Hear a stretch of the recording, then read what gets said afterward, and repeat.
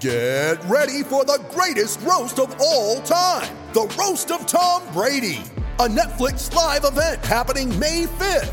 Hosted by Kevin Hart, the 7-time world champion gets his cleats held to the fire by famous friends and frenemies on an unforgettable night where everything is fair game. Tune in on May 5th at 5 p.m. Pacific time for the Roast of Tom Brady, live only on Netflix. Right now, we're going to talk to a very special guest. We've got Roger Hayden on the line from Fremantle. Of course, Roger is Fremantle's NGA coach. He's a former Dockers champion, a life member of the club. And the Dockers will make history in round 11. It'll be the first AFL game played on Wurundjeri country where they will meet Melbourne, and Fremantle will be called Walyalup for the next 2 weeks of Sir Doug Nicholls, of the Sir Doug Nicholls rounds. And, of course, Melbourne, as they did last year, will be called Narm. So Walyalup versus Narm in round 11, the first time that has happened in AFL history. And Fremantle will become the Walyalup Football Club for this week. Roger, welcome to the show. Thank you, guys. I'm sorry. I apologise. I've got a heap of seagulls around me at the moment. I'm in the heart of Fremantle, just finishing up our smoking ceremony for this week. So looking forward to it. So a lot of life and nature around you, Roger. That's how it should be, I think. Tell us about the renaming of the club to the Walyalup Football Club for Sir Doug Nicholls rounds. It's been a bit of a process over the last couple of years. That we originally brought up the name a few years ago from board members and people around the club, and I think with Melbourne being rebranded Narm last year was just hurried us up a little bit, and to get it over the line for this season, it's been fantastic, acknowledging Aboriginal culture and this area of Fremantle, and to be called Walyalup Football Club for the next couple of weeks, that's significant, and just paying tribute and respect to Aboriginal culture. So what do you think it means, and what impact will it have, not just on Indigenous players and Indigenous people, but also as an educational tool for other people about Indigenous culture and Indigenous history?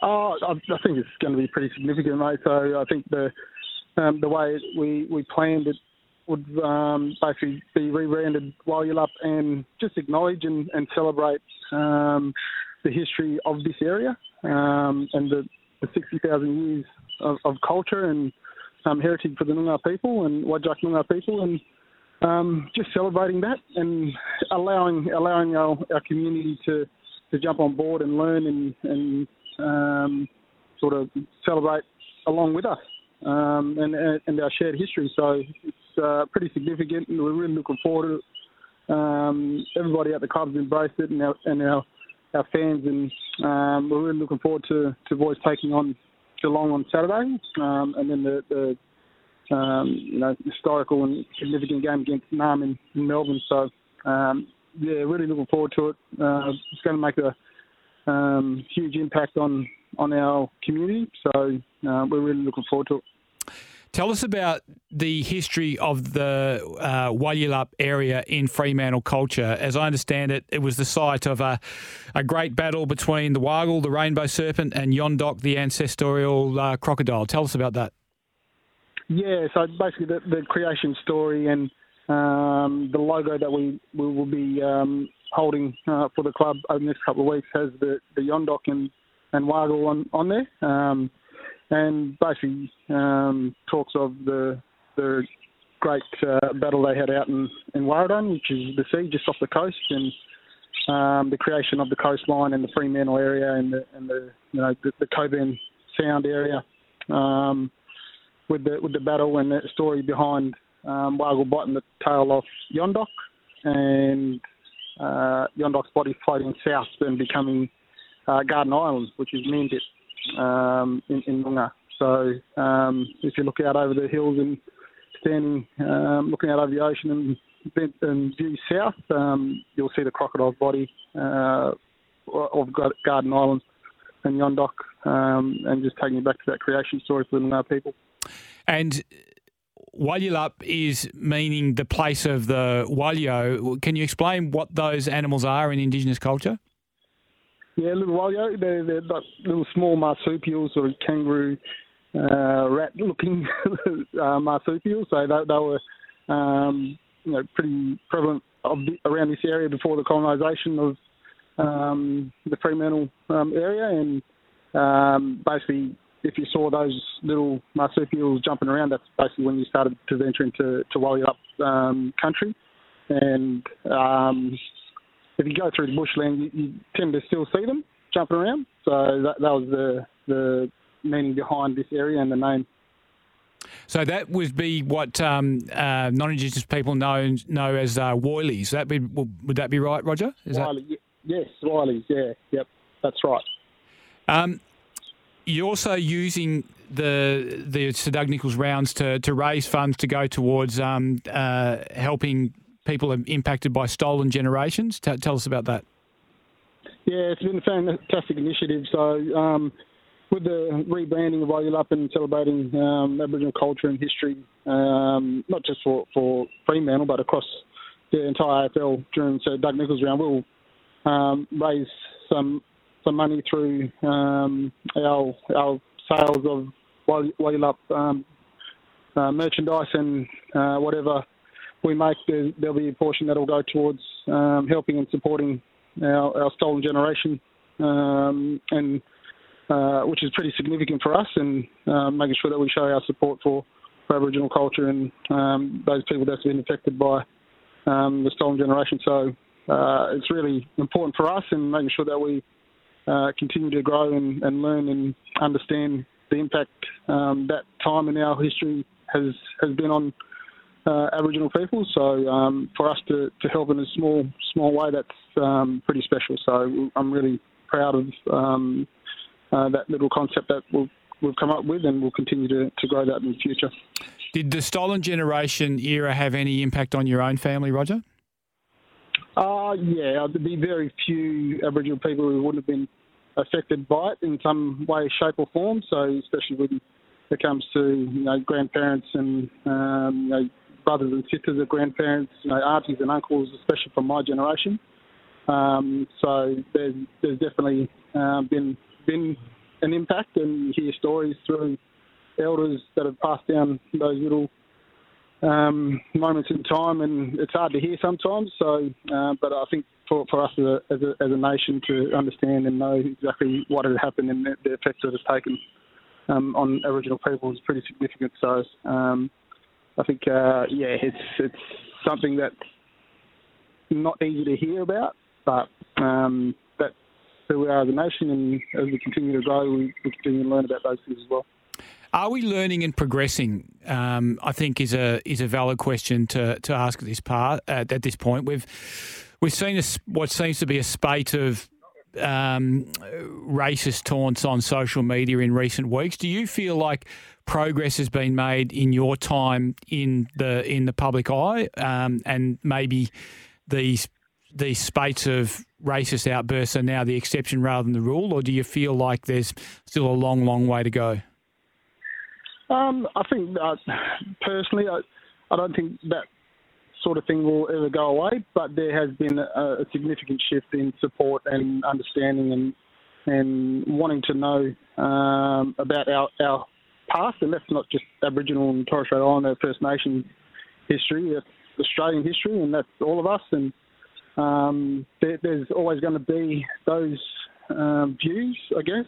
But from my point of view, there has been a significant shift in positive outlooks and wanting to know and educate and understand. But there's always going to be those views, especially with social media and people's ability to post whatever they like. It is frustrating, but again, until we stamp it out, which is, I think the AFL has taken a pretty significant stance on racism and have life bans on a few people over the last month or so. So that's a positive step. But we continue to do what we need to do to help and gain a greater understanding of Aboriginal people and our shared history.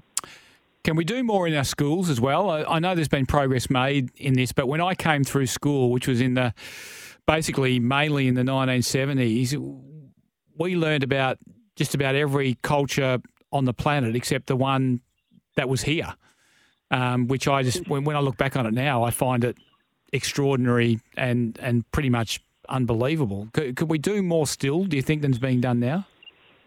I think there's always room to help and educate. I think for yourself and myself in particular, growing up in a time where we basically just went to school and would learn about the Australian history, and then that's during colonisation and Captain Cook, and basically learn about other countries. That was the environment we grew up in, so we just went along with it. But I was fortunate enough to know that my grandparents and aunties and uncles, they shared our history, so the Aboriginal and Noongar history, for myself to learn and understand and know that. But to see that grow over the last decade or so with the education system in small parts. So I know where my boys go, there's education and learning around the Noongar culture at school, and there'd be plenty of that around our primary school system and secondary education system. So it's just small steps at the moment, but continuing to grow, and that's a good thing. So again, talking about our shared history, and it's not just 250 years, it's 60,000 years of history for all of us. So, and that's what we want to embrace. And this history has been largely kept by word of mouth, hasn't it? Tell us about your own family history. The Hayden family, I remember growing up playing football against the Haydens. You were strong presence in sport out in the wheat belt. Tell us about the Hayden family history. Myself, I grew up out in a little small town called Brookton, and sport was basically an outlet and something that a lot of Aboriginal families, aspired to, being good at either running in athletics or football, basketball, cricket.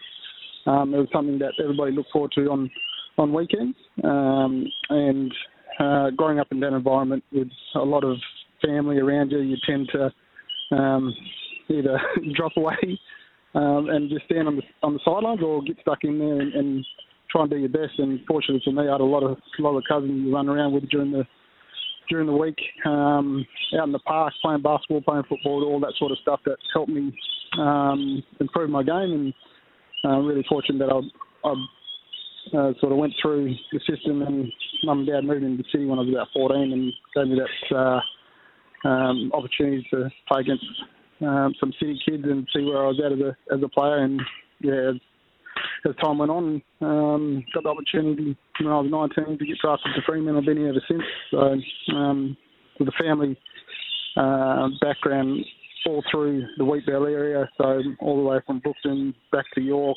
northern areas. On my dad's side, out to Merredin, and then my mum's family from down the Katanning area, Noangrup, Albany, all the way through to Esperance. So big family, a lot of stories.